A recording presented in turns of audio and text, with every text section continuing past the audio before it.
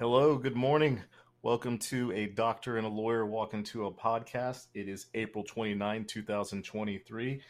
I am Dr. Blom, coming at you from Texas. With me, as always, is my esteemed colleague, excellent friend, Sean Esquire. Hello, everyone. I'm glad we got the date right there at the beginning, Dr. Blom. I always forget it, so good save. Nailed it. I put the rubber band on my wrist so I can always remember. We had a little break between last episode and this episode. Yeah, you were off. You had some vacation time. Where'd y'all go? I did Arizona. a getaway. Yeah, I went out to the desert, and that was great.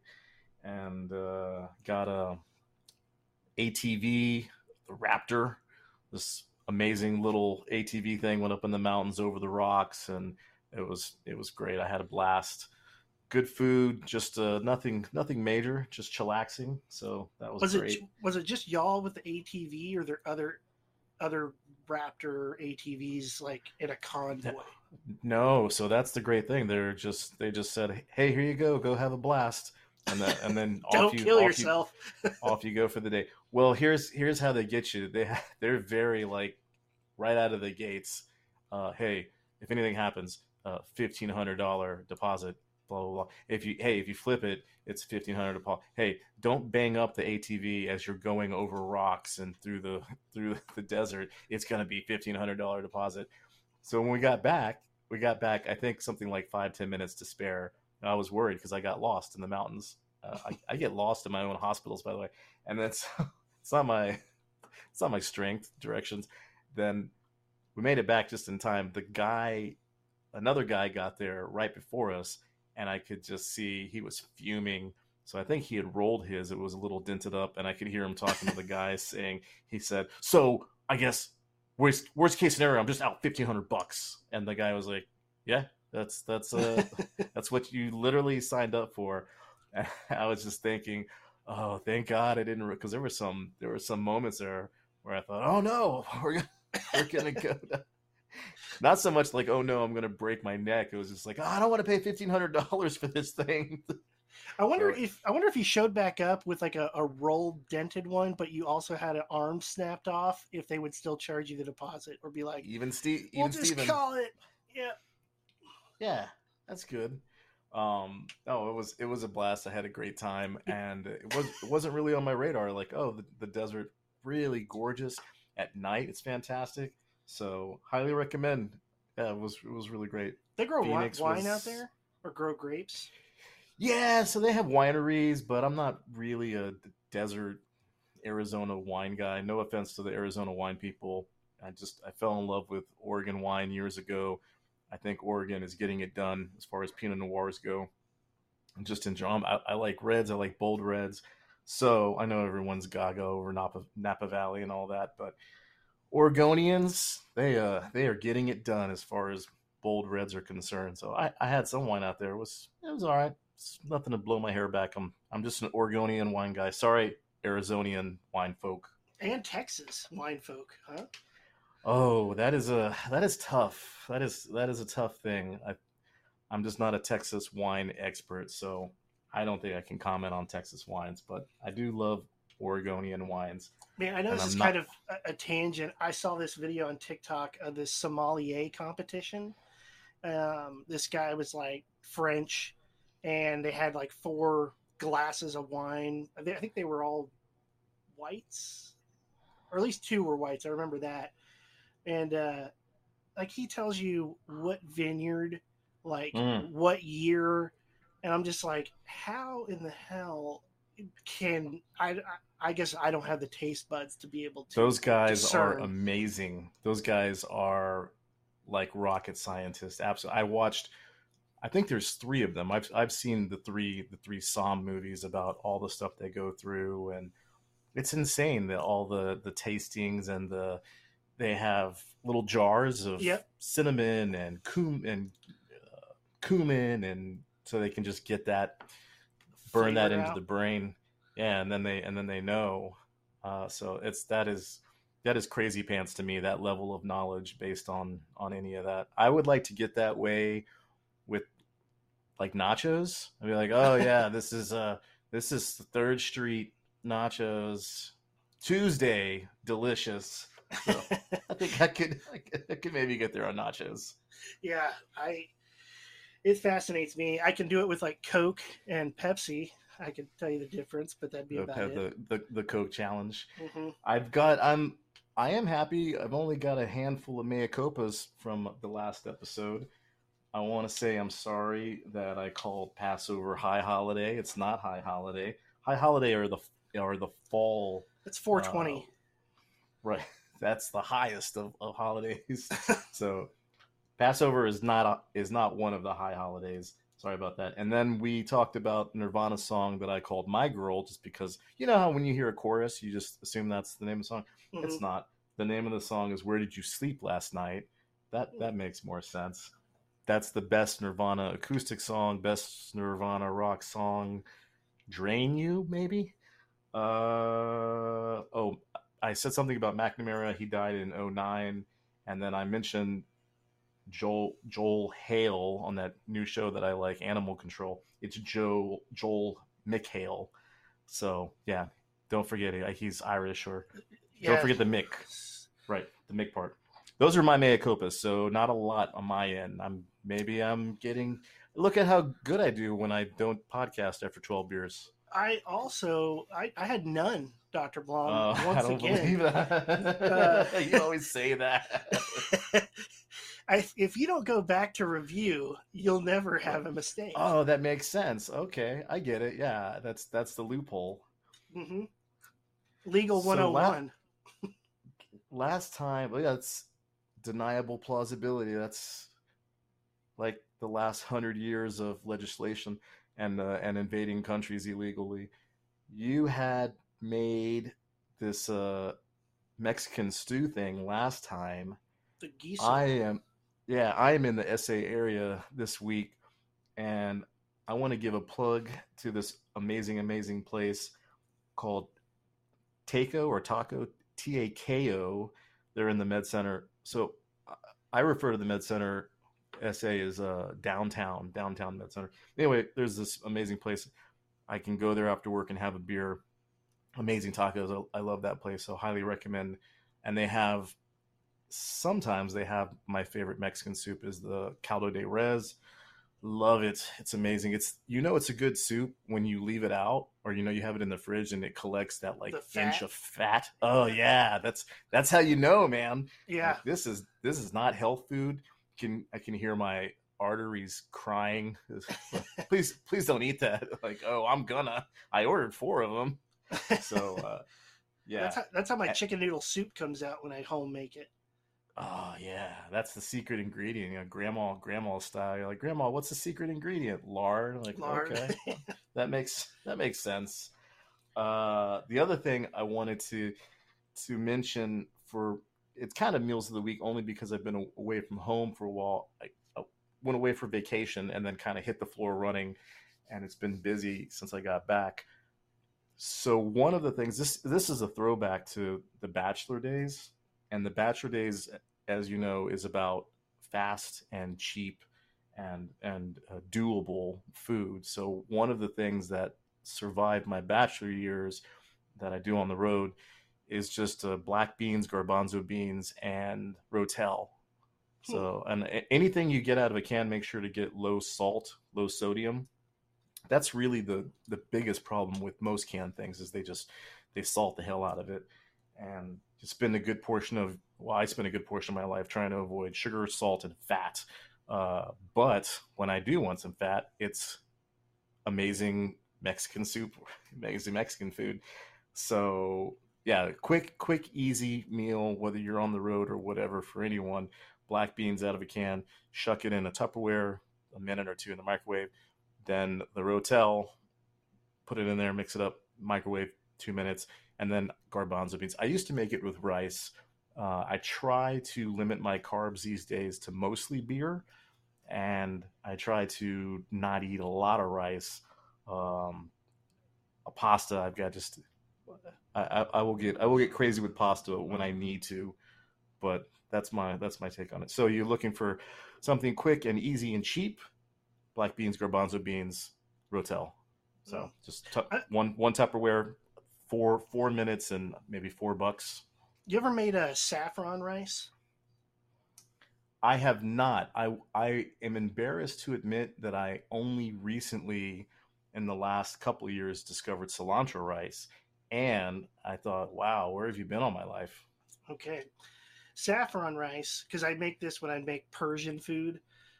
I'm not Persian, but if I make, lamb shank or kubide, so saffron, it's like more expensive than gold, like Mm, by the gram. I don't It's understand why it's so crazy. it's how they produce it. So it's made from a specific flour. They have them in Iran, they have them in Spain, but it's like the pistil of the flower, so the part that sticks up, I guess that the pollen things are on. They have to collect each one of those from each flower. I think a flower might have three at most, but so they got to hand pick these pistils out of the flower, and then they dry them, and they sell them to you in these little bitty jars. But it could be like 1,000 flowers just to get this like pinch full of saffron. And so when you make the rice, you only use about three of them, and you put them in some warm water, and that the spice kind of mixes with the water, and then you mix that with your rice, and it gives it that orange tint because the pistil is red when it's dried out. So I'll have I've to had show you some sometime. I've had some with pasta many years ago. I don't remember it, but it's like is it tangy? It's not spicy. It's not spicy. It's just a great flavor, good aroma too. When you're actually making it, you put it in like the Yeah. boiling water or really hot warm water, and it starts releasing the scent, the aroma. You get this. I don't want to spend all that money just so that my kitchen smells nice. I got Glade plugins for that. I don't need $80 for, you know, point 1 gram of saffron. Well, you're gonna have to try it sometime. I'll next time I come to Austin, I'll bring some. We'll have to make it. Uh, Yes, I'm excited. all right, Dr. Blom. No no other meals from your end? Oh no, I had crap meals this week. I have been like Good. court to court to court to court, so it's literally Right. like, what's the healthiest fast food I can grab on the run and make it to the courthouse? No, I get it. That's what I told you, black beans, garbanzo beans, and rotel. Quick, easy, cheap. I don't have a So hotel room I can just drop in though. I need that, I guess. you don't need to do that. You could just do it in the Tupperware. Just surprise the wife one day. Be like, I made bachelor food. She'll love it. Oh, I put garlic and Cholula and stuff in there. By the way, it's not just that. So, Okay. all right. Well, we got to take a quick break. We'll be right back. When we come back, we've got product reviews. No, wait a minute. We got a. Wait a tick. We have one There we other go. segment. Oh yes. Ah, here we go. You I'm can't sorry. forget beer of the day. Here we go. What do you got, Dr. Blom? Tried and true? Yeah, tried and true. I'm on the road. I will say I love a lot of things about SA. I love the culture. I love the spirit. The food is amazing. The beer selection around the HEBs, the local grocery stores, not so great. I went to 2 or 3 grocery stores the other day because I really wanted some Sam Adams, and plenty of Negro Modelo. That's fine. Sometimes I want a Negro Modelo. I just couldn't find anything outside of the garden variety domestics and the Bud Lights and the Miller Lights and the so I ended up with a lot of Shiner this week. It's not the worst thing in the world, but SA, especially downtown SA area, come on guys, some Sam Adams. I don't need Sean Esquire's Rudy Tooty Fresh and Fruity IPA explosion. I don't need all that, but maybe some. I'm always looking for ambers. They're hard to find, so I went with you've got. a new one this week. It's called the Xenos Pale Ale. It's crafted and brewed out of Magnolia, Texas. Oh yeah, Which how many mangoes and strawberries are in that thing? this is it's just a pale ale. It doesn't have any fruit stuff in it. It's by Lone Pint Brewery. What I do like about this beer is it gives you a nice saying near the top of the lid that says, "Now it's okay to drink alone." So, shout out to Lone Pint Brewery. I mean, They if it's on a can, that's pretty much. they It's like support a. alcoholics. Why would they put it on a can if it's not true? Right? Yeah. That's just asking So, for legal issues. So that's IPA. It's all hoppy and stuff and weird. It just says pale ale. It doesn't say Indian pale ale. Maybe Oh, it's there's a big difference. Is TPA, Texas Pale Ale. is it crazy hoppy or? No, it's not crazy hoppy. It's pretty good. But but you like hoppy. I do Yeah. sometimes. I like hoppy. I like fruity, and then I like my triple hops brewed Miller Lite. You know. Okay. Yeah. Amber beer. Beer should taste like beer. That's me. Hmm. I'm dependable. I'm not boring. There you go. All right, now we can take our break. Okay, we'll take a break and we'll be right back. And we are back. Welcome back to A Doctor and a Lawyer Walk Into a Podcast. We are coming up on our product review segment for the week, for the last couple of weeks. I had mentioned earlier that I went to Arizona, went out to the desert for a getaway, and my favorite part of the trip was the ATV Raptor. Just take this ATV up into the mountains, up into the desert, over the rocks. It had I splurged. I did for the turbo package for the Ooh. ultimate Black Vulture 4000. I don't know all. it was it was I think something like 1200 cc's. It's like at least 1000 cc's. It was the one that we went through all of the Turbo Deluxe, Golden Eagle, Sasquatch package, whatever. And so that one was fantastic. And I thought, oh, this thing is kick ass. And it had a radio with real speakers and a real GPS. And I thought, oh, I gotta get me one of these. And start looking them up. They're like 40 grand. Like, why is this as much as a Wow. car? Yeah, Yeah. no, they're easily 20 grand, 20, 30 grand. And so I can see why Okay. they're $1,500 in for a new door. It's not bad. shitload of fun, right? It was great. Yeah, and then so we did three big trails. There was one which was standard. There was one which was crazy rocky, and then the third one was just right. It's like a Goldilocks situation. And the third one was, a little bumpy. You go up, and then you had this very scenic end of the day down the mountain. But when you go down, and like you said, they just give it to you, and off you go. There's no map. There's a GPS. You can follow that kind of, but once you get up there, the GPS is like, I don't know where you are. So so at the end of the day, we ended up on the other side of the mountain. I would think I was like 10 miles out of town. And these things aren't race cars. I think they put a governor on them. So they max out like 40 miles an hour ish. So the last 10 minutes of the day, I just got on the highway and drove 9-10 miles into town. I was on the other side of the mountain, just cruising down the highway. Like, okay, well, maybe the cops won't notice. That thing, it looked fun. I saw the video you sent. It looked So like a lot of good, fun. man. Oh, so I've done four wheelers on the beaches of Oregon. That's one of the best days of my life ever. Just had amazing wine and went down to the beach and tore ass up and down the beach, and then went out to the sand dunes.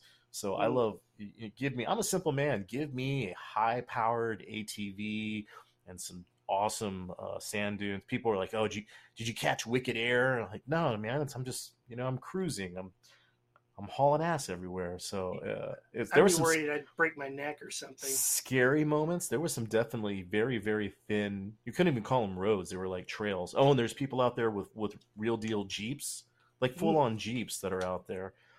Plus, it was just absolutely gorgeous. We had a lot of really absolutely gorgeous days.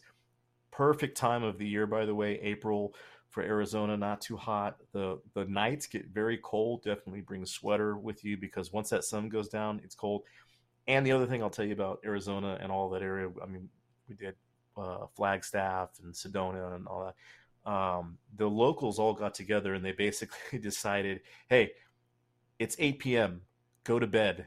So there's not really a lot going on like 8ish, 9ish. We found an Irish bar that had been grandfathered in and they were allowed to stay open till 1 in the morning or whatever. But there was a lot of places that were just like, hey, it's sun's going down. You need to go to bed. And like, I'm not 10. It's not bedtime. So, and then when the sun goes down, there's a bazillion stars and it's gorgeous. So, if I don't get a Raptor ATV 4000 Deluxe Black Vulture Black Sasquatch, Rifle Coffee right? Yeah, Company. 4,000. Yeah, then I'll get some kind of four wheeler, something amazing. I see those people in the ER all the time with like broken backs and stuff. I'm like, oh, that won't happen to me. I'll be okay. So yeah, it's one of my dreams is to have some kind of badass ATV and take it down the sand dunes in Oregon. Is just that's one of my favorite things ever. Get a dune buggy and go out there. That's been great. Is just all public land, or can you just buy your own sand dune? No, I mean there's people out there. Yeah, so Okay. you just go. Yeah, it's just public. Oregon is very the last great frontier. They legalized meth, all kinds of stuff. One of my favorite things about Oregon. They're like, oh yeah, we legalized meth and we legalized all these drugs and all this stuff.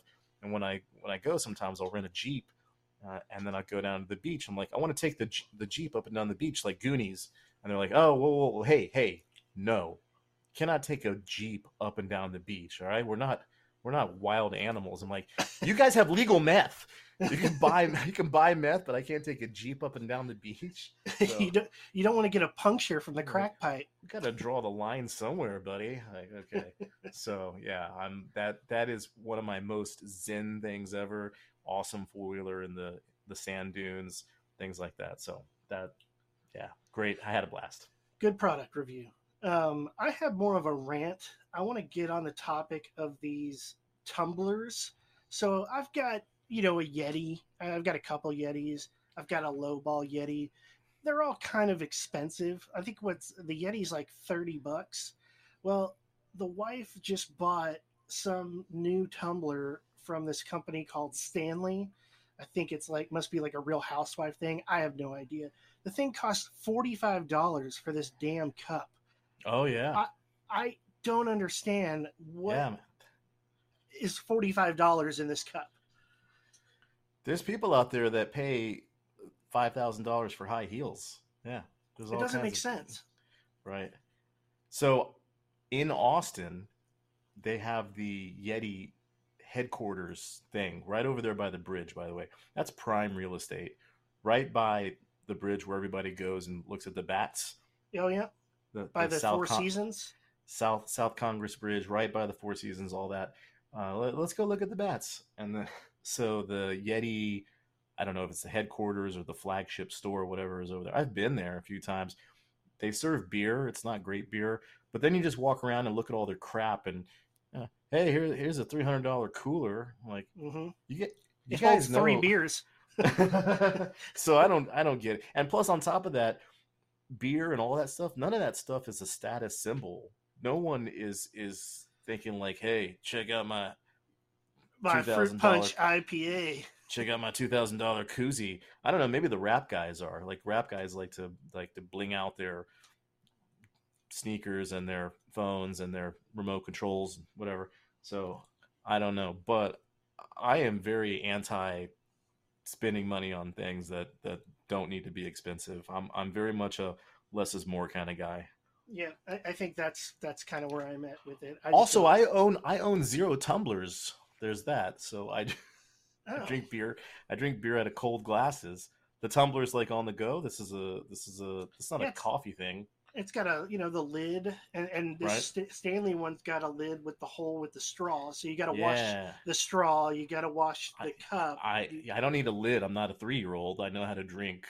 The This sippy cup lid. this yeah, you got a $50 sippy cup for a grown man to drink beer out of. I don't understand this conversation at all. Yeah. So anyway, that apparently is the trend going around. So if you see a Stanley cup, somebody overpaid for a cup. That's the gist of it. Right. People do that with water bottles too. People do that with all kinds of crap. They get suckered in. Is that so? People will see you and they're like, "That guy is a badass. Oh my god, he must have a yacht." Is that is that how See, it works? I've got a Bucky's one right here next to me, with my water in it. Now I will say this: I like the idea of a tumbler, keeps ice cold, keeps your drinks cold or hot, whatever you're doing, and I feel a little bit better because I'm not wasting a bunch of plastic water bottles. So I feel like I'm doing my part to help the environment. But $45. That's like insane. You're really helping the economy at that point, for more than the environment. I drink beer almost strictly out of cold glasses.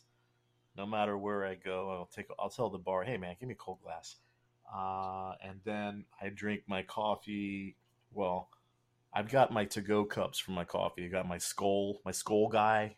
I got my Marvel. I got my nerd cups. So those have lids because coffee's hot. You don't want to burn your lap lid. What I know we've talked about you used to drink Belgian stuff too. Whenever I would go to like the little pub and you'd get like a Maritzu 10, they would always give you that little like shaped glass, almost like a snifter but larger. But those were never chilled. That was just there beer. was one.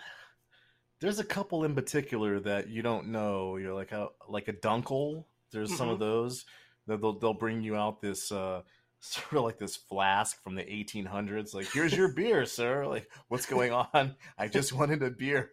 I'm not trying to discover the periodic table of elements. What's going on?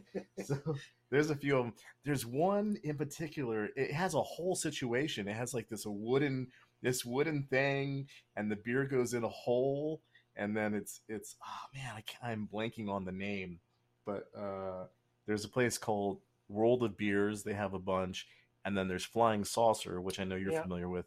Flying Saucer, Dallas. There's one in SA. There's one right across the lake from me. Yeah. No, that one's great. I love that one. So yeah, every now and then you order beer and they bring you some weird contraption. But I like a cold glass with my beer, and my coffee on the go is usually my cup. So nothing too fancy on my end. Tumblers. They bring you the contraption and set it all up, and then you just grab the bottle and just drink out of it.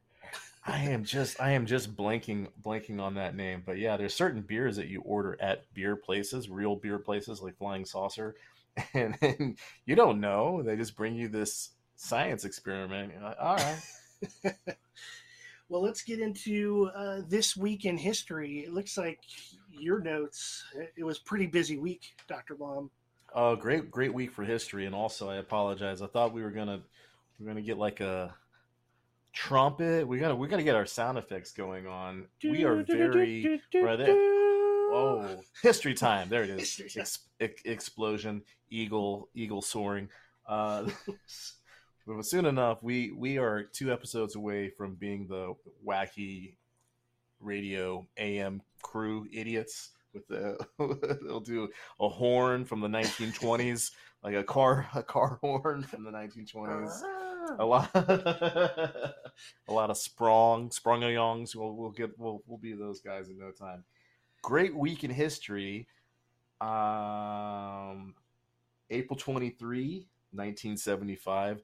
President Ford, he said, "Hey, Vietnam War, that's done." He was at Tulane. The auto manufacturer Ford also said it was over. Right. Maybe, yeah. I bet you that there was a race that the auto guys were like, "We said it first. We did it first." Ford said it was over. We did it first. So yeah, he was for whatever reason he made the announcement at Tulane University. It's not the garden outside of the White House. He's like, "Oh yeah, I don't know if you guys know this or not. Things aren't going great in Vietnam, so it's over. We're gonna call it a draw. Basically, it's not a loss." I know. I got to hear how that speech went down. Definitely. We need I apologize to everybody that we're not more professional. We should have a soundbite. The war in Vietnam is over, and everyone's like, "Yeah," and it's like, we're just leaving. He said, "Today, this is April 23, 1975. Today, America can regain the sense of pride that existed before Vietnam, but it cannot be achieved by refighting a war." So that, I think he nailed it. So at that time, Saigon was being surrounded. There's that famous footage of everybody getting on the helicopter, very, very reminiscent of Afghanistan. So there's also that. I would love to hear. Eventually, we will get a Vietnam guy or a few Vietnam guys and ladies to come give us their take, because we've spoken many times about, did we need any of that? Was any of that necessary at all? The whole Vietnam quote unquote conflict, and so we love to hear about Vietnam, all of that, and one day it was over. The other thing I know I've mentioned before, that oh, the U.S. lost Vietnam. The U.S. lost 50,000, 55,000 troops in Vietnam. Vietnam themselves, something like, it's well over a million. So Wow. yeah. So people say like, oh, the U.S. lost. That's not a definitive win, by the way. I know the objectives weren't met and all of that. I guess they were supposed to shut down the Ho Chi Minh Trail and God knows what else. But when your casualty numbers are that much of Vast, a yeah, disproportionate share. exactly, then that's not a clear win. So also April 25, 1990, Hubble went into orbit. That's cool. When I think about Hubble, I think about all the problems it had, and I think about back in the 90s. I don't know if you remember this. There were people that were literally calling into NASA with their solutions. One of one of the ones I remember was like a bunch of good old boys were like, oh, I'll help these NASA guys out. They were gonna throw fishing rods in space, because well, it's weightless, so you could just hook it with a fishing rod, reel that 4-ton Hubble, reel it in, and then Hmm. fix all the mirrors and all that stuff. So I'm glad that we have James Webb now. Huge James Webb satellite telescope fan. I know he had a lot of controversy on his end, but space nerds, I'm with you 1,000%. Definitely, I always want to hear about space news. Trucking along, April 25, 1950, Chuck Cooper, first black basketball NBA draft. Who Oh. who picked up Chuck Cooper back in 1950? Sean Esquire. Boston Celtics. There you go. What? Yeah. Dee, A dee, lot of dee, dee. Oh. a lot of people have things to say about Boston, but they got Chuck Cooper, and eventually they got Larry Bird. So Hmm. they've done a couple things right in their day. But a high five to 1950 Boston Celtics for getting Chuck Cooper, and forever changed the game. I don't know if you know this or not. His first game, he scored 200 points. Forever changed the game of basketball. Right? They saw the dunk. It's like the first black guy shows up and just dominates. Destroys everyone. No one had ever scored 200 points in one quarter until until Chuck Cooper showed up, and they were like, "Oh shit, we better figure out Shout out how to to." Chuck Cooper. He's like, "This is a layup." Hmm. Blue minds from coast to coast. Thank you, Chuck Cooper. April 26, 1865. One of my favorites. I know one of your favorites. Civil War history. John Wilkes Booth died. They tracked him Yes. down to the farm, set the farm on fire, and then I think he was willing to go down in the farm. Waco Is style. Garrison's farm, I think. Anyway, they shot him, so it was on fire, and he was like, I'm not coming out. And they're like, well, we'll shoot you anyway. And they shot him. He proceeded to live for 3 hours. Are you familiar with the conspiracy theory that he got away? Do you know that one? I don't. Yeah, it's a whole thing. Unsolved Mysteries did a thing about it way back in the day. I don't know if you're an Unsolved Mysteries fan. I'm a huge Unsolved Mysteries fan. I've watched all of them. Yeah, I watched. I catch them here and there when Netflix picked it up, and I don't know how many seasons they have on Netflix, but Robert they, Stack, man, he's the man. The voice and the music. It used to creep me out when I was a kid. I was just like, yeah. but you couldn't look away. His voice and the music, the hair would stand up, Hmm. on and then you're like, well, I'm gonna watch it anyway. It's So like when you there's hear a the intro music to Halloween. It's like that yeah, same like. yeah, creep you out. Well, Hmm. that was like, back then it was like, oh, I'm gonna go to the kitchen and make a pizza and just just skip that part. So yeah, there's a whole conspiracy that John Wilkes Booth actually got away, and there is a place in Granbury, Texas, Hmm. which supposedly is one of the places where he was on his deathbed. He confessed all this stuff to a lawyer about how he had gotten away. Another guy had gotten shot, and they thought it was John Wilkes Booth, and they're like, "We got him," and meanwhile he got away. So it's a like a lot of conspiracies that we talk about. It's a fun story. I don't really buy it. I think they got him, but also there's always that. Well, this is the official government story, so who knows? I'm sorry, government. I would believe you more if things like JFK and Vietnam and Watergate and Iran Contra and all the things that we talk about hadn't happened. I would just be like, well, that's the official story. So one day we will cover the John Wilkes Booth got away conspiracy. April 26, 1986. Oh, big day. What happened? Was it an explosive day? It It was. some might say if you lived in Kiev, this was the day that the Chernobyl nuclear power plant facility exploded on Things itself. went. Something happened. Words It, were said. Things went where wrong. things went So wrong. yeah, I think it was the night of the 25th they were running tests. This might be one of those things where it's like, is it on their 25th or the US 25th? Because of the Yeah, time change. So it was the night of the 25th they were running tests, and then I maybe shortly after midnight that the test had triggered a massive disaster. And so I think the story then and the story now was quote unquote power surge. Some sort of power surge had happened. So that's around the 26th. We'll say the morning of the 26th. They didn't make the announcement until the 28th. The only reason they made the announcement is because the U.S. and I think the Swedes, a number of people yeah. were like, Europe "Hey, picked up listen, radiation. hey, guys, we have Geiger counters. We know what's going on." And then Russia was like, swamp gas. It's a solar flare. And then okay, maybe something happened. So That was a there's the very thing.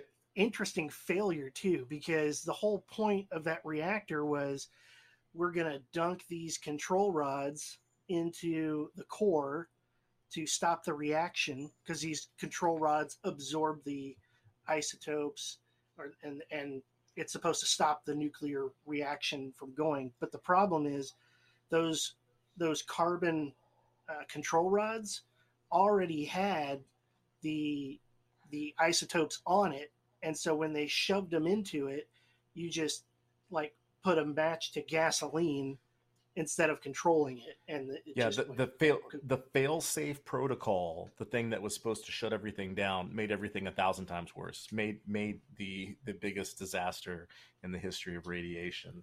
But we learned a And lot. They don't make reactors like that anymore. So they, yeah, we learned a lot from the Russians. So thank you for that. I don't know. I'm sorry. I meant to look up the final death toll on that, but I can tell you that they eventually built a steel sarcophagus kind of mhm. thing that went around that, and then I think the steel sarcophagus made it to something like 2016, and then they had a 19 or 20 mile exclusion zone. I guess my biggest disappointment is that we haven't seen a bunch of monsters crawl out of there. You Like know, an 8 foot like an 8 foot swamp thing, like a swamp thing man, I know it, or it, or, it or killed quite a bit, but what's funny is I read an article like 6 months ago, and they were talking about the wildlife flourishing in the Chernobyl mm, region yeah. because they've adapted and can survive with whatever the radiation level is, and they don't have any humans hunting them or predators or things like that. Apparently it's not as bad as everybody thought, which to me is insane. Number one, that's insane, and number two, like I said, I was hoping for more monsters, just in the interest of all the things that we grew up with. Spider-Man got bitten by a radioactive spider, and Swamp Thing. I don't Three-eyed know. fish in The Simpsons. Three eye three-eyed fish and the toxic Avenger, right? Hmm. I was hoping there would be some more some pageantry in the form of radioactive mutation, just something would crawl out. But yeah, shame on you, Russia, and tough break. A And then great also, series on HBO. So amazing series, but I also want to say that both of us know, you and I, we both know that the oil barons, the Rothschilds or whatever, they got in there at night and they're like, oh, we're gonna sabotage this nuclear energy is bullshit. So I'm 99% sure that there was either like a CIA thing or the oil overlords, Big the oil. Illuminati lizard people, oil overlords. They sabotaged it, and then that's what happened. But yes, Chernobyl, HBO from I watched it during COVID. That might have been the best drama I watched all of COVID. Bravo Yeah. to them. Five stars. The acting was great. The writing was great. All of it. I think people made fun of it because they were Russians and they had British accents. There's always there's a lot of shows that do that. They land on British accents. I Yeah. watch. Well, I'm getting ahead of myself, but Game of Thrones. I was like, they have why? British Why do they have accents. this is like a made up land, right? Why don't you have a So, made up British? I'm getting ahead of myself. I watched Hunters, which is about hunting down these Nazis in the 70s, and a lot of the Nazis have British accents. So the world has just landed on the British accent is the generic European accent, whether it's Russia, Chernobyl, or whatever. But yeah, that was the Germans. one. Chernobyl, amazing, amazing series, great acting, every episode. It was like a monster movie, like that concept from Alfred Hitchcock. It's not what you see, it's what you don't see. And I think Tarantino kind of carried that torch in many, many, many ways. So there was definitely that the concept of radiation poisoning is just terrifying. That's a horrible, horrible way to die. Yeah. So there was always that, and I thought it was amazing series, but also the Russians had British accents, so I'm gonna have to get you also to there's that. prescribe me some iodine tablets just to have on hand in case something goes awry. Definitely want to have that. I know some people that made money when the Fujisima, the Yeah, Japanese, yeah, the they had their own tsunami. problems. Yeah, yeah, the oil people. Every time there's a nuclear plant, they're like, shut it down, and they'll go in there at night. Calling the They'll find a tsunami. way, right? Call they'll they'll use their tsunami remote control, just like put it on 5. April 28, 1945, Benito Mussolini was executed. Benito Mussolini El Duce. That's the leader. I thought it was Italian for the douche. So here's something I didn't know. So this is the last days of the war, obviously. So Benito Mussolini is like, oh shit, I better get out of here. The Americans are coming and the Brits are coming. So he hauls ass for Switzerland. He hauls ass for the Swiss Alps or whatever. He takes his mistress with him. At this time, he's 61. How old, Sean Esquire, is Mussolini's mistress as he's on the run as like the war criminal? Like 32. maybe, yeah, man, 30, 33, nailed it. Okay, God, I was Nice, close. got himself. I just like the fact that he went on the run with his mistress, and I don't know with the wife. So is that like he loved the mistress that much that he's like, come on, we're going on the run, or he loved the wife that much that he's like, oh, don't, you better not come with me, I'm gonna get murdered? I think he just loved the mistress. He liked the mistress that much. He didn't want to hear all the nagging and the bullshit from the wife. Like, I told you that you shouldn't have invented fascism. She's just like nagging him the whole time. I'm gonna buy this $45 tumbler to show you. Get these $5,000 Jimmy Choo shoes. So he made it. He made it all the way over there to the Swiss border, and then he was super slick. He's like, "Oh, I'm gonna disguise myself as a German soldier because it's not like he's known all over the world. Hey, that's Mussolini." And they were like, "Come on, dude, you, that's a dumb disguise." Plus, he's with his mistress, and so they were just like, yeah, and they gunned him down with a machine gun. They're, Dang. oh, hey, this is a war criminal, right? We should take him. Let's take him to the Hague. Let's put him on trial in front. No, no, no, no, no. Just right there, machine gun him. and the mistress. You got to kill the mistress also? Him And being they a big leader, he didn't have any bodyguards with him. He literally just Ooh. up and gone.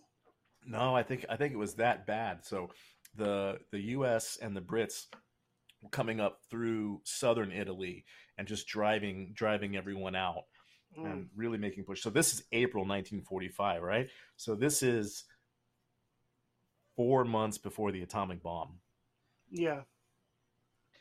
Hmm. and this is obviously right before right before Hitler died, because that was Hitler's whole thing. Was he was like, well, I don't want to be like Mussolini, because what happened was they gunned down. So they gunned down Mussolini and the mistress. Right? That doesn't seem fair. At the Swiss border, like, hey, we did it. We gunned down the monster. We got him. And like, okay, Wait, who gunned him throw. down though? I think it was just some Italian revolutionaries. Okay. I'm sure somewhere out there there's somebody that has like massive bragging rights. We Mhm. gotta. I'm sorry. I didn't do all of my homework, so I covered the important parts. I got locked into the whole mistress story. I'm sorry. And then, so they gun him down, and they said, hey, let's take his body. Let's take both of their bodies. Again, not fair to the mistress. Let's take their bodies to Milan, right, for a fashion show, because that's where the fashion shows happen. And they get them to Milan, and they hang them upside down in the town square, and they're like deer when you go hunting. And I think people were like throwing tomatoes and stuff at him, whatever. So because of that, flash forward to when Hitler was in his bunker, he was like, I do not want to be paraded around like Mussolini. And then probably Hitler was like, I'll just escape to Argentina. It'll no one will look for me, or who knows. That was that's my reference to the show that I've been watching. So big week for history. Bad guys died. Chernobyl happened. So very thank you for making me look all this. So I'm sorry I didn't. I'm going to mea culpa who actually gunned him down. I'm going to assume that they don't name names. Maybe. Also, we need to look up how old was his wife. Like, was she What if the wife was 25 and the mistress was 33? right? Like, Because he was 61. yeah, we So, need to, there's gonna be a lot to cover next week. yeah, I got to look up what happened to the wife, or what did he tell her? I'm gonna go to the store and get some cigarettes. just bolt it. Oh, Big day in history for me, Dr. Blom. I yeah. passed the Texas bar exam. I thought you were gonna say you passed your AIDS test. I haven't taken it, so unknown results. Out of sight, out of mind. But You passed you've been practicing all this time. You just took your bar. I just took it. Yeah, no, this was 2015, so I did it kind of reverse order. Most people have to graduate law school, then you sit for the bar, get your results. Great, you can work as an attorney.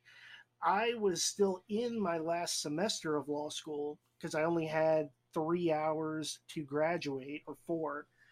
And you can sit for the bar early if you're within so many hours of graduating.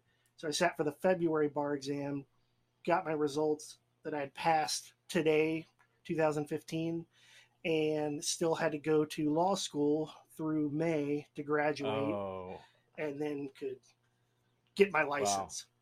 But at that point, you're just like raising your hand and correcting the professor, and like, actually, come on. Hey, I know what I'm talking about now. No, Uh, so which makes me wonder. It's for you guys, for medical doctors. So bar exam, we only have two bars every year. You have one in February, one in July. yeah. So you can sit for either one as long as you meet the qualifications. For medical school, like, is it you graduate? I know you have your internship practical stuff, and then Oh man, for doctor stuff, they love to test us. They love they love the scantrons. mm, So you have what's called step one after your second year. of medical school. So your first 2 years of med school or your basic sciences, it's horrible. You live in the library for 2 years and that's all you do. And then at the end of that time, then you take your step one, which basically can green light you to go into your third year, which for physicians is it's like a clerkship, but you're in medical school. You're not getting paid. So then you've taken step one. Now you can do your third year clerkships. Now you get to leave the library kind of and go work in the hospital and do all these rotations. So you do like 6 weeks of surgery and a month of pediatrics, a month of psych and things like that. You rotate through six sort of main things, and the two big ones your third year is your surgical rotation and your what I do internal medicine, hospital medicine rotation. Those are the two. And then you have family medicine, pediatrics, psych, and OBG. And OBG is who wants to do that? I used to do that. Then you have to do a step two to get out of medical school. These are long exams. These are like 8-hour exams. They suck. They're horrible. They're expensive. And then you do your step two. So you have to finish medical school one, and then you have to finish step one and step two. Now you are an MD, kind of, not really. Now you have to go into a residency program, intern program, like you talked about. So your first year is intern year. You get into a program. There's a whole situation there. Do you get paid during residency? You get paid in residency. You get paid like 30 cents an hour or something horrible. I wish that was a joke, but when they actually went back and factored in the amount of hours you work and what you get paid, it is nowhere close to minimum wage. It's horrible. So you're making nothing in medical school, right? And then you're making just enough in residency to not quit, not give up on your dream. You make enough so that you can have black beans, garbanzo beans, and Rotel every day for 4 years. So then in residency, back in my day, you had the step three. Well, they still have the step three to get out. Back in my day, you had to take step three by the end of your residency program. I think now they're saying they want it done within the first year or two. Is residency a year long, or how long is residency? No. So residency is your program. So the minimum residency is 3 years, which is what I did. Three. These are not good years. These are all the nightmares that you've heard about the 48-hour shifts and things like that. They have pumped the brakes on, so they have duty hour restrictions now and all that. I kind of came on right. I was kind of finishing right when that stuff was starting. So they were trying it out about halfway, like, well, maybe we should make these guys work 150 hours a week. But we still slept in the hospital all the time and did all that. So did you do your residency in Texas? I did my residency in Miami, and I loved it. Okay. It was great. I loved it. I did Jackson Memorial Hospital, which is essentially the county hospital out there. So this is God's people, gangbangers, salt of the earth, you name it. I look back on it. You don't realize it at the time because you're so crazy busy.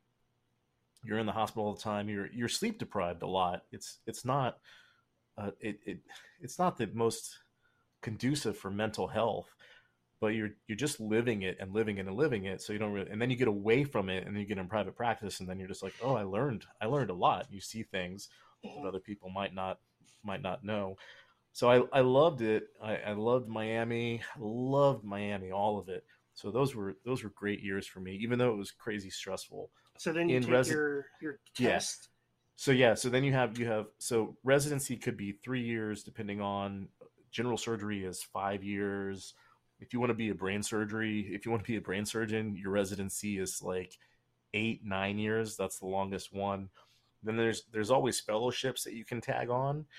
Like ER is 3 years. I almost did ER. I really fell in love with ER.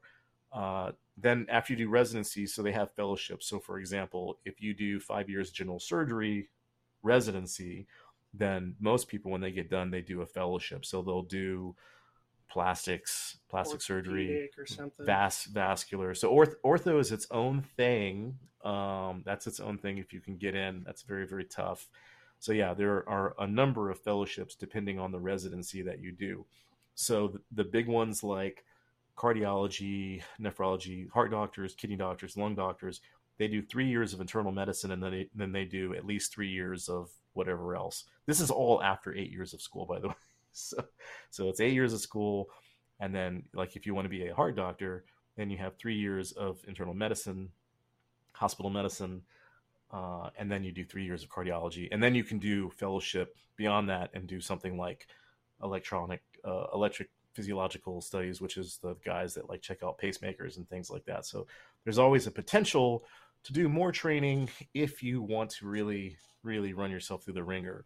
To get out of residency, you need to do your step 3, and then you can finally take your boards after 8 years of school and all those years of training and sleepless nights and missing birthdays and funerals and everything. Then you can finally sit for your boards. And so my boards were family medicine, and luckily on my boards you kind of have a choice of things that you can focus on, because way back in the day I was sort of leaning more towards delivering babies, and now I'm strictly hospital guy. And so I did you did your bar in 2015. Mm-hmm. I did my boards in 2015. I put it off as long as I possibly could until they said, "Hey, come on, take your exam," because when you get out, like none of the jobs were like you need to get it done. They were just like, you're board eligible. Right. Like, I am board eligible. They're like, well, as long as you do it within the allotted time, then do it. And I think the allotted time was like 4 or 5 years. So I waited. I got so busy as soon as I got out, I like hit the floor running. So then I got to a point where like, oh no, the time is running out. So the same year. So for me, it was 2015 was the same thing. How long's the board? It's not. I don't think it's 8 hours. It's long. It's a long, painful day for sure. And I studied for months. And then plus, for that, I was like working and studying and working and studying. So I want to say at least 6 hours. It might be a full 8 hours. But I can tell you, step 3 is 2 days because it's so horrible. You have this like 8-hour exam, right? And then you finish and you're like, oh my God, my brain is mush. And then you want to go have beer and pizza and you're like, oh, I got to come back tomorrow. No, it's so horrible that you have to come back the next day and do like another 4 or 5 hours. Oh, it's so painful. Oh my God. I mean, that's how the law taking the bar exam is. Tuesday is a half day, so it's a 4-hour exam. You come back Wednesday for the multi-state 100-question, multiple choice. That's an 8-hour day, 4 in the morning, 4 hours in the afternoon. And then you got to come back Thursday for another 8-hour day of 12 essays. So, you had to crank out 12 essays? Yes. So they'll give you one section will cover family law. They'll have 2 questions on family law. They could have bankruptcy. You'll have property rights, like wills and estates, property rights. Is it like 100-word essay, 200-word essay? Is it long or? It's probably a couple pages, because the way they tell you to do it when you're going through bar prep is, okay, you're going to read this fact pattern, family law, right? Couples divorcing, they've got these assets, and then they're going to ask, a specific question that'll, because the one I remember doing was the husband and wife were supposed to split his stock bond stuff, and they decided, okay, he's not going to sell it right now because the stock was going up. He's going to sell it in 2010. Well, they agree to that. He decides not to. It's now 2014. What can the wife do? Well, you've got 2-year statute of limitations to file an enforcement on that order. So she's outside of the scope of, so basically you have to put, like, under Texas law, you have 2 years to file for an enforcement. Then you apply it to the fact pattern.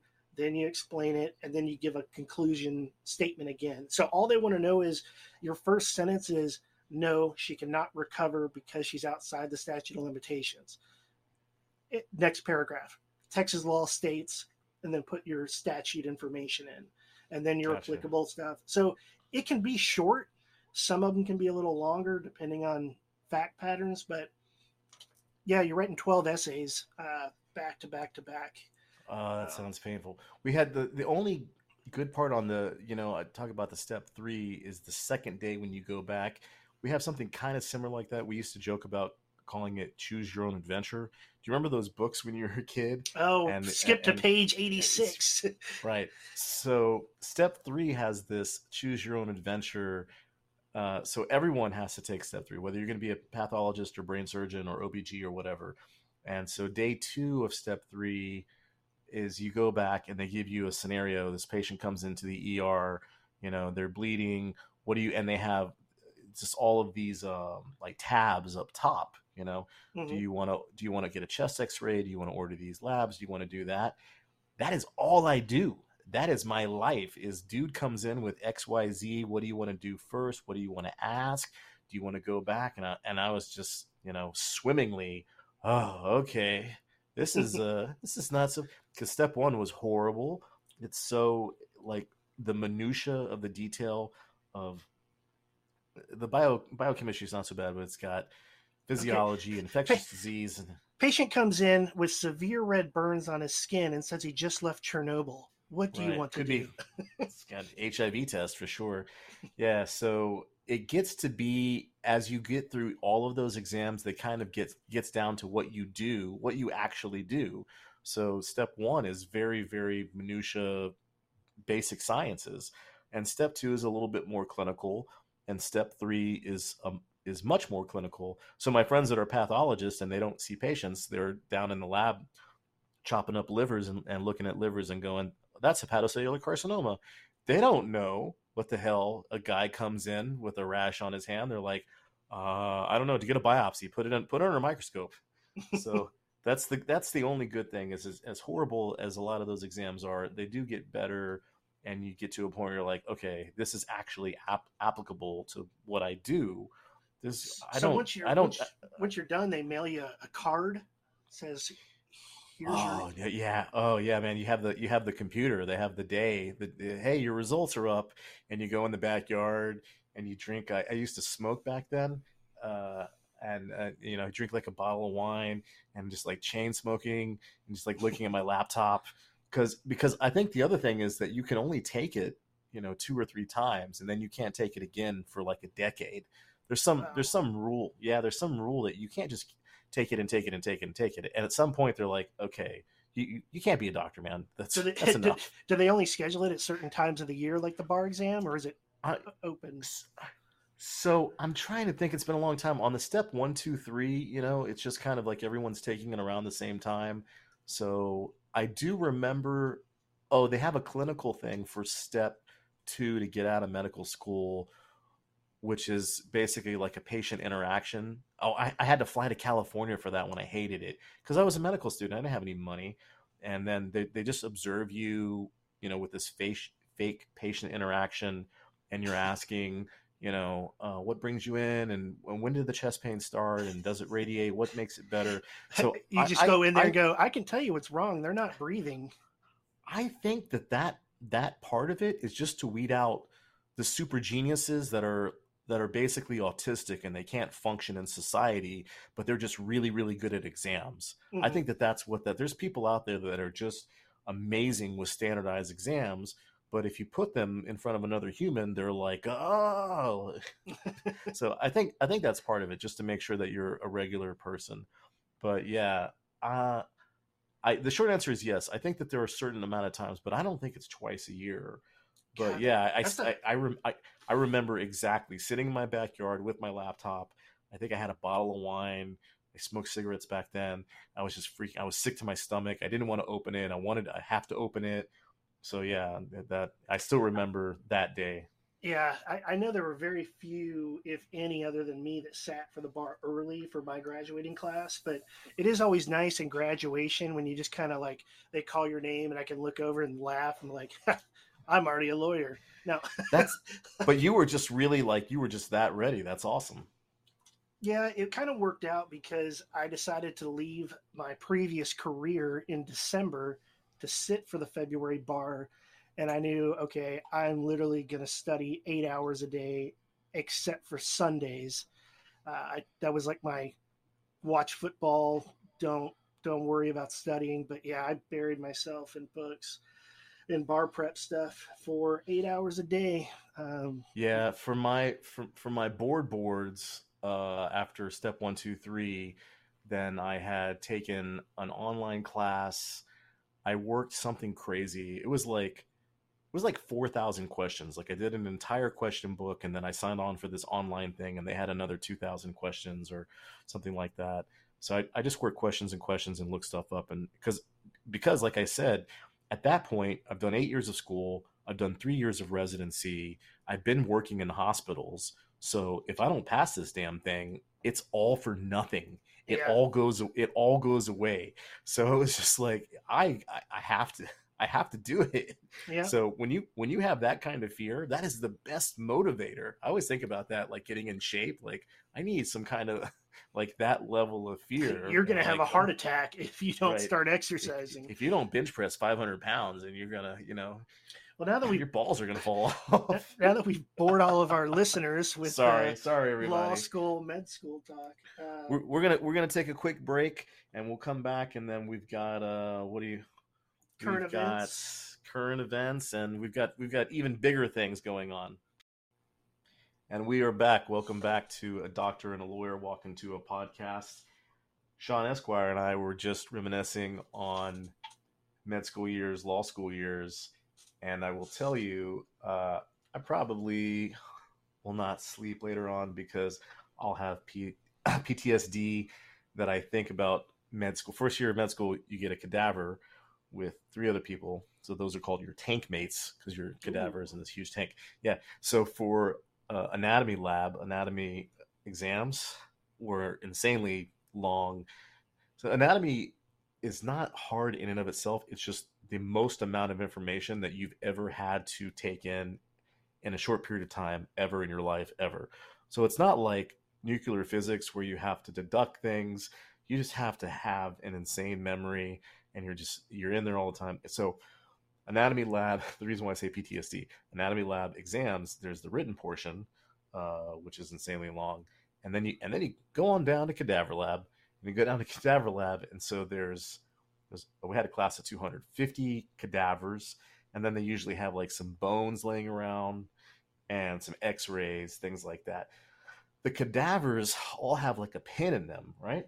And so these are cadavers that we work on during the week, and then people find things like, oh, this is the best example of a occipital nerve, and then that'll be on the exam probably. So anyway, so they have pins in these, and you have like a minute to go around. So you have this blank sheet, like 1 through 100 or whatever, 1 through, at least it was more than 50 for sure. So anyway, so you go to this cadaver, and I have a pin sticking in something, and then you're just looking, and you're trying to get your landmarks. Okay, so that's probably the aorta over there, and that's the latissimus dorsi. So I just got to look at these big features and try to hold. It's probably a nerve. It's a blank page, and then it makes this horrible noise. It goes, and then you got to go to the next section. So you'll be 3 sections away, and you're like, oh, I got it, and then it goes, it's not a ding, it's not a nice noise, and you just had to hit and run. That's what we did. That was stressful. Ugh. I wanted to ask you about your first year. Your first year. I'm going to forego current events. I want to hear about your first year in private practice because that's such a big thing for everyone. It's like anything, biggest learning curve you've ever done. Learning curve, exactly. Because you have a leap from the book to real life. Yeah. So and at least tremendous. Okay, at least for you got to play with a cadaver. Like in law school, we didn't get to play with the district attorney's office. So like, you get out, and it's like, okay, you get which is different for hospitals, but we started our own practice, me and a business partner, guy that I went to high school with. He went to Kansas Law School. He worked at a DA's office up there. Of course, my background, I was police.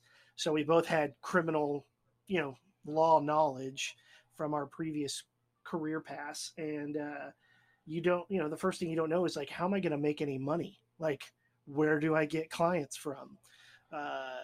Is somebody just going to show up and knock on our front door and be like, hey, I killed a guy, I need representation? Cool commercials. You got to get cool commercials. Right. That's where we lacked off. No. So we did some advertising. Ended up, our first client was like a misdemeanor theft case, and it was like, great. Signed up. I got a court date on this date. David nor myself had ever been to the Dallas County Criminal Courthouse for, representing somebody. So it's like, what do we do? Just nice. show up. Oh my God. Just show up to court on that day, and like literally you have no idea. So the biggest thing I learned was ask questions to the clerks and the court coordinators. Don't look like an idiot in front of the judge, but you can go to the clerk, you can go to the coordinator. Hey, I'm new to this. What do I need to do? They're going to tell you, you need to file a letter of representation. So that goes on file with the court. So the court knows this defendant's represented by this firm, and go talk to the DAs. You got to get discovery. So they're probably going to ask for a thumb drive or email. Now we have a whole defense portal for it, but they turn over discovery. You have a pass slip. So you put the next court date on there. Usually it's a month out, and then 30 days. You have a bunch of papers, and then you have more papers, and then you got to do more papers. Yes. There's no shortage of paperwork. But very, one of my first cases that the lady came to talk to me on was her daughter had gotten charged with like a home invasion robbery.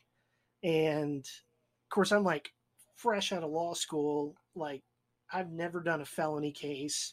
I've barely handled a misdemeanor theft case. And now you want me to, but they were adamant. They wanted me to do it. And you know how to read reports, the law, like, what to look for. You just don't know all the practical aspects of what the hell do I do when I get to the courthouse?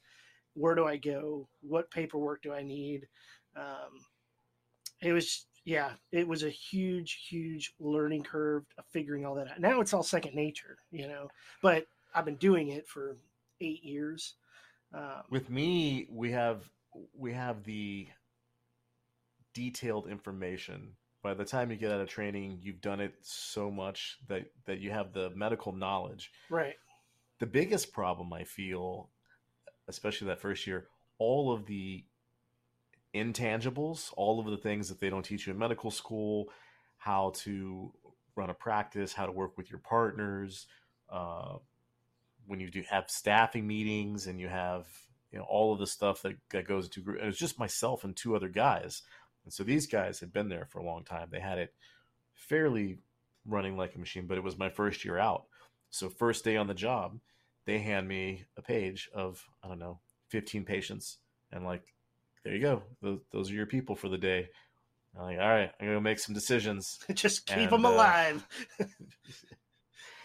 So I do remember that first year, there was one moment where I was because I worked crazy hours the first couple years. It was mostly just the 3 of us running this building. Every now and then we would get a 4th guy to come in. I remember sitting in the ICU at like 2 a.m. one night, and I was just like, I don't know if I had 4 or 5 patients there. I got called in because one of them was not doing well, and I was just sitting there, God, all right, you're that guy now. and I got a lot of shit my first year. I looked young. This is many moons ago. I didn't have the beard, and so that first year out, it was a lot of this guy's too young to be a doctor. They called me the kid. They called me the kid for like 2 years. When I left that job, I was like, no one can call me that anymore. I was like, I took calls so often those first 2 years. It was basically like residency all over again. But that was my nickname at the police department. When I was off, I was off. Mm-hmm. That was the first time in my life. That was my first time in my life. Like, once you did 4 million exams and all of this, eventually the system is like, all right, go get work done. Yeah. Like, we'll see you in 5 years. You said these hospitals, it would say you're board, what'd you call it? Eligible. and board certified. So if you're board eligible, could you literally go start your own practice? Yes. That's a scary thought, right? So you could literally like throw up your own shingle, like Dave's family practice, but this guy hasn't sat for his boards.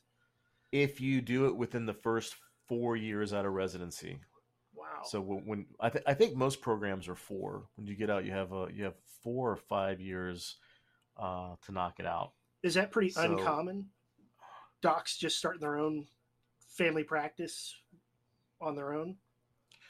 well, people, there's a whole thing with office space and all of that. I work hospitals, so from day one, I have never had to lease space. Right. I will get on a plane and Your clients come to you. get to a hotel, throw on my stethoscope, go to work, and then my overhead is laptop and just basics. People that deal with Black office stuff beans, and yes, Tupperware. people that deal with leasing office space and equipment and all that, God bless them. That sounds like a lot. But from day one, I go to the hospital, I see everybody, and then I go home. And sometimes it's long, but that first year, the biggest thing was time off. Was time off. Like I wasn't doing presentations for my department. In residency you have M&M, which is morbidity and mortality. So you do a presentation on a case. One of your patients died, and the whole department is there, and they go through the whole thing, and like, well, you could have done this. So the big guns, there's like the 3 or 4 big department kung fu masters. They're in the front row, and they are grilling you, and your friends are in the back. Friends aren't gonna. They're Friends laughing at you. can't say anything. They're just like, oh man, I'm glad it's not me. And so it's just like, why did you think about this? And um, yeah, so you do things like that. And then the first year, then you get out, and off time you're like, I guess I'll try to knit. I'll take up knitting. You don't know what to do. You're just lost. You're like a wild animal in the wilderness. But they don't do those same boards when you save somebody, huh? That's just good job. It's residency is you're awake all the time, and then you go back to your crappy condo, and they're like, hey, when you go home, put a PowerPoint together. Just throw one together. Like, I've been awake for a long time. I want to go to the beach. I live in Miami. They're like, you don't need all that. Just go home and put together like a 30-minute PowerPoint on anemia. Can you do like maybe iron deficiency anemia? Any anemia, you follow your heart. You pick whatever. Like, no, don't try to make it sound fun. So there was always this lurking thing that you wanted to stay on top of things. And yeah. then See, you finally you get handed a little bit of a life, and you're like, all right, that's yeah, pretty nice. yeah. It's I will say the most fun moment I think I ever had was my first day on my own when I graduated the academy for the police department and got through field training. And now it's like, all right, this is your district for today. You get your squad car keys and you get in, and there's no training officer next to you, and you're like, I don't want to screw up anything, but I can drive as fast as I want now, and no one cares. Like, I couldn't imagine. Did you rock out? Did you have your like work playlist? oh yeah, I didn't at first, because you're so like, I got to make sure I hear it on the radio, and you're focused on that. But after a while, yeah, 100%, Yeah. 100%. Like six months, I was like, I'm gonna listen to my. Back then, we had headphones. I was like, I'll listen to my headphones while I knock out all these charts. And you're literally like, you get to a call, and it's nowadays I would look at it and be clear cut, no questions asked, arrest the guy, go to jail. But when you're first cut loose, you're always like, oh yeah, this is a crime. I can arrest for I think so. I'm not going to get sued, am I? No, I'll go ahead. I'll double check the statute. Okay, we're good. And I take him to jail.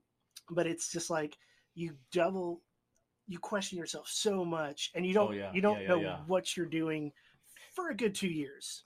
Yeah, I That think that's first year, for sure, first year coming out, every night I would sit on my porch, and so back then, I had a small house just a few blocks from the hospital, and so when I got out of training, I just lived hospital life for those first 2 years, and every single night that first year, probably those first 2 years, I would think, what am I doing that I should not be doing, or what am I not doing that I should be doing? And I would just think about those two things all the time, and I would run charts in my head. So in the olden times, you could come to the hospital like a year after I saw you, and I would know your name and your diagnosis, and I would remember so much because I was just thinking about work all the time.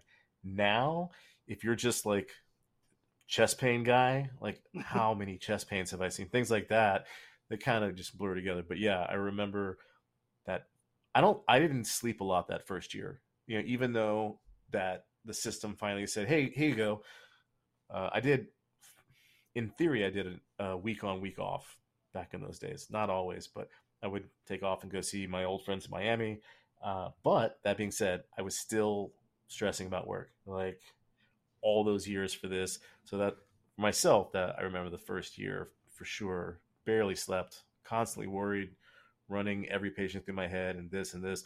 Did I get the CAT scan? Did I do that? So Yeah. I remember those long nights. It doesn't change any different in law. I still stress about cases, but they're, you know, it's kind of an ongoing process for months and months and months. So, all to get resolution on one day, hopefully. But I want to end it with: have you had any really outstanding atypical cases recently? That's going to be our current events. Outstanding atypical cases. Just the things that are like, oh, I haven't seen one of these in a while, or You know what I am seeing that's got me kind of upset, and I've had two of these come in now in the last like 6 months, well, probably 4 months. Is I've got two clients charged with criminal offenses that occurred inside of a mental health facility while they were in a mental health crisis. And is it the same facility? Same facility. Oh man, that's not good for them. One was charged with an assault for apparently hitting another patient, and the other one is a criminal criminal mischief for damaging some type of door in the facility. And I'm just like, why are we punting these to the district attorney's office when this is what your job is, right? Like, you deal with mental health patients who are having mental health crisis episodes.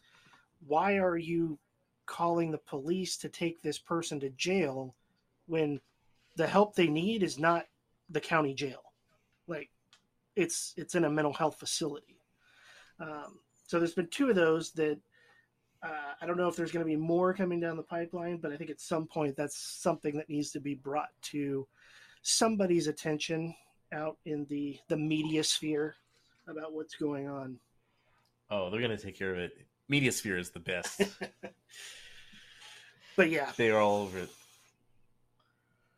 I've had some young people in the last couple of weeks that are way too sick for that young. And also, here's something that's great. I'm getting at that age now where I have patients that are younger than me. Ever and ever, I have a great deal of patients that are either in the last chapter of their life or definitely geriatric years. Mm-hmm. And so to at a certain point start having more and more patients younger than me, that's such a palpable, very visceral, hey, don't forget about mortality. Right. You got me again. So is when you said young people getting sick, is this like different illnesses, or there's something contributing to? 45-year-old with a massive heart attack, 38-year-old with a stroke. Yeah. Oh, so I the conspiracy theorist would ask about the vaccine status. I am in and around SA in the last couple of weeks, and the SA, I'm very worried about you a lot. I will be losing sleep over SA for sure. I'm constantly just trying to put out good vibes, like, hey, let's cut down on the sugar a little bit. That's nice. Yeah, it's a lot is going on. And again, I love SA for so many reasons. The food is just that good. I totally get it. I'm like, oh, can't eat that amazing Mexican food 4 times a day. Got to get it down like once a day. Well, Dr. Blom, hopefully I'll have some good meal for us to talk about this next week. I hope it's muy caliente. Muy I've been, caliente. yes, I'm Playing. in I'm muy playing. caliente mode. I'm playing golf on Monday. I do have a couple shows to What cover next What'd week. you shoot? Did you do 18 holes? Oh, 9 holes. playing Monday in a scramble, so it's golf and drinking and golf. That sounds rough. But it's going to be high of 75 degrees. It's going to be perfect. All right, I got to get into golf. I don't know. I want to go shoot skeet. Yes. When are you coming back up here to North Texas? As soon as possible. Okay. Keep me in the loop and barbecue, shotgun, skeet, and then driving range. I can't do the putting. I can't do the fairway. That's too much headache. Well, I don't have the patience. Bucket of beer, bucket of balls, driving range, and then we'll shoot some skeet. Let's go. Perfect. Do it. All right, everyone. We'll see you next week. Thank you for listening. Take care, everybody. Bye.